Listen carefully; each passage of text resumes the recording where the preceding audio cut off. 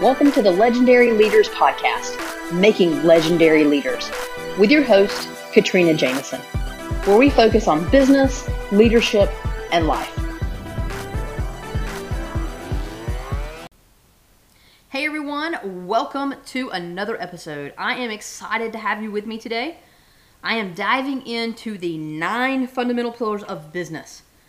And, I'm a nerd that way. You know that. I've acknowledged that many times that I'm a nerd and I love to learn and teach and share. And so I am excited to introduce you to these 9 pillars. Now, I'm going to tell you that when I go through these, you're probably chomping at the bit. You're thinking, this is going to be so amazing. She's going to blow my mind. And I will tell you that probably there are some pieces that you're going to be excited about and you're going to take away some nuggets and be like, oh, yeah, that makes sense. But there are going to be other pieces throughout these next few episodes that you're going to be like, I knew that. I totally knew that. Why is she teaching me this? And I'm going to tell you that that's awesome that you know it. It's awesome that, you're saying to yourself, I know these pieces. Why is she acting like this is something new? I'm not. There may be a few new pieces for you. But ultimately what this is that we, as entrepreneurs, as business leaders, we doubt ourselves too much. That's number 1. Number 2, we don't take the right action at the right time because we're scrambling around like chickens with our heads cut off, trying to do the right things in the right order at the right time, and we don't have enough hours in the day, and oh my gosh, should I have done this, or crap, I should have done that. And that's really what this is here to do, is introduce you to the 9, but also help you understand that, hey, you got this. It's the right stuff at the right time, though. Don't worry about these other pieces. Mastering the 9 tells you exactly what you need to put into the foundation of your business. But it also gives you permission to not worry about the things that you don't need to tackle now. And that is equally as important, right? Okay, so let's jump right on into it. Let's kick it off with these 2 of the 9 fundamental pillars. Now, I'm not going in any order here, okay? I'm not going in any order. I will tell you that whenever I help my clients master the 9, I do a personalized assessment. If you were my client, you would sit down and fill out an assessment. It's about 50 questions right now, depending upon the phase of business that you're in. And I ask you tons of questions and you provide all this insight. And then we sit down and look at what you've already started working on, what you are already doing really well, what you have already mastered, the other things that you need to master. And then we put in a what we call Mastering the 9 training roadmap for you. It's personalized. And so to say that each of these have to go in a specific order, it really depends on what you've already done and where you are. Okay, so let me throw that out there right now. So now with that said, let me dive into 2 of these pillars. Let's talk about communication. And really it's your communication style. So communication is how you, right, your business, communicate externally in the marketplace, and how you communicate internally, right, within your business to empower and get execution out of you and your team. So, what are some of the ways companies communicate externally? Not the tools, okay? I'm not talking about the tools they use to communicate. I'm talking about the way in which they communicate externally, right? And I'm talking about what their communication style or method is, okay? Their mental method, not the tools. So let's look at some businesses. Let's think about some businesses. Now, I always go to the big businesses because if I go with a big business, you're more than likely to know who they are. I don't have to spend a lot of time teaching you who the business is. Now, understand very clearly before I go any further, I've already said it, that every pillar is different in each phase of business that you're in. What do I mean by that? Let me say it a different way. It's the same 9 pillars, but the way in which you execute them is different. All right? So, when I talk about these big businesses, they're in a different phase than a startup phase. And you need to acknowledge that. They're in a different phase. But I can still talk to you about the pillar and you can recognize it. And that's the point, okay? So I've got to throw that caveat out there.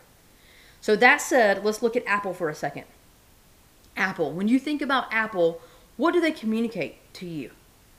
Well, they communicate, at least to me, the way I interpret Apple's communication is they communicate that they're here to help.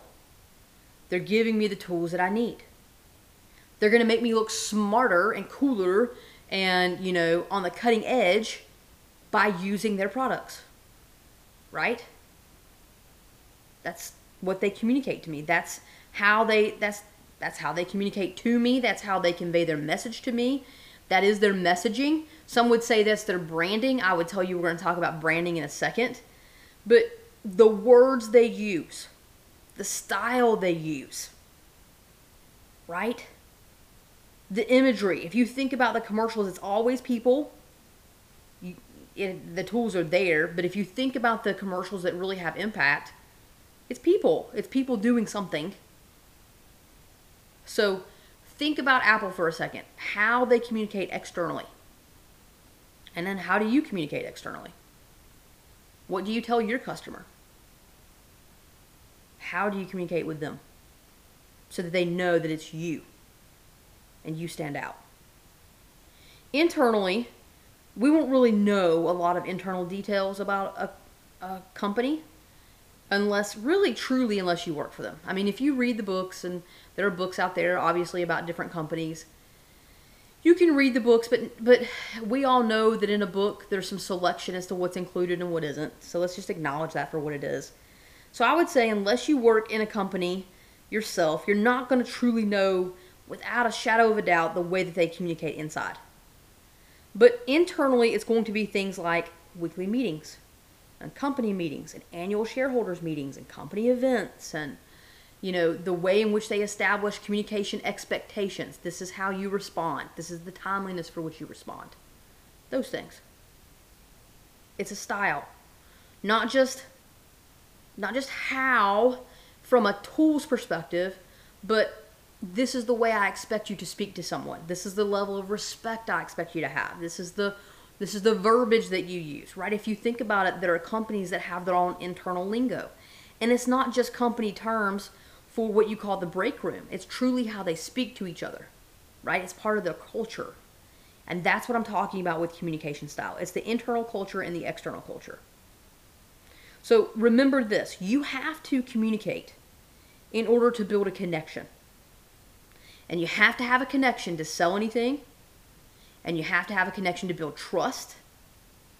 And you have to have a connection to recruit and retain talent.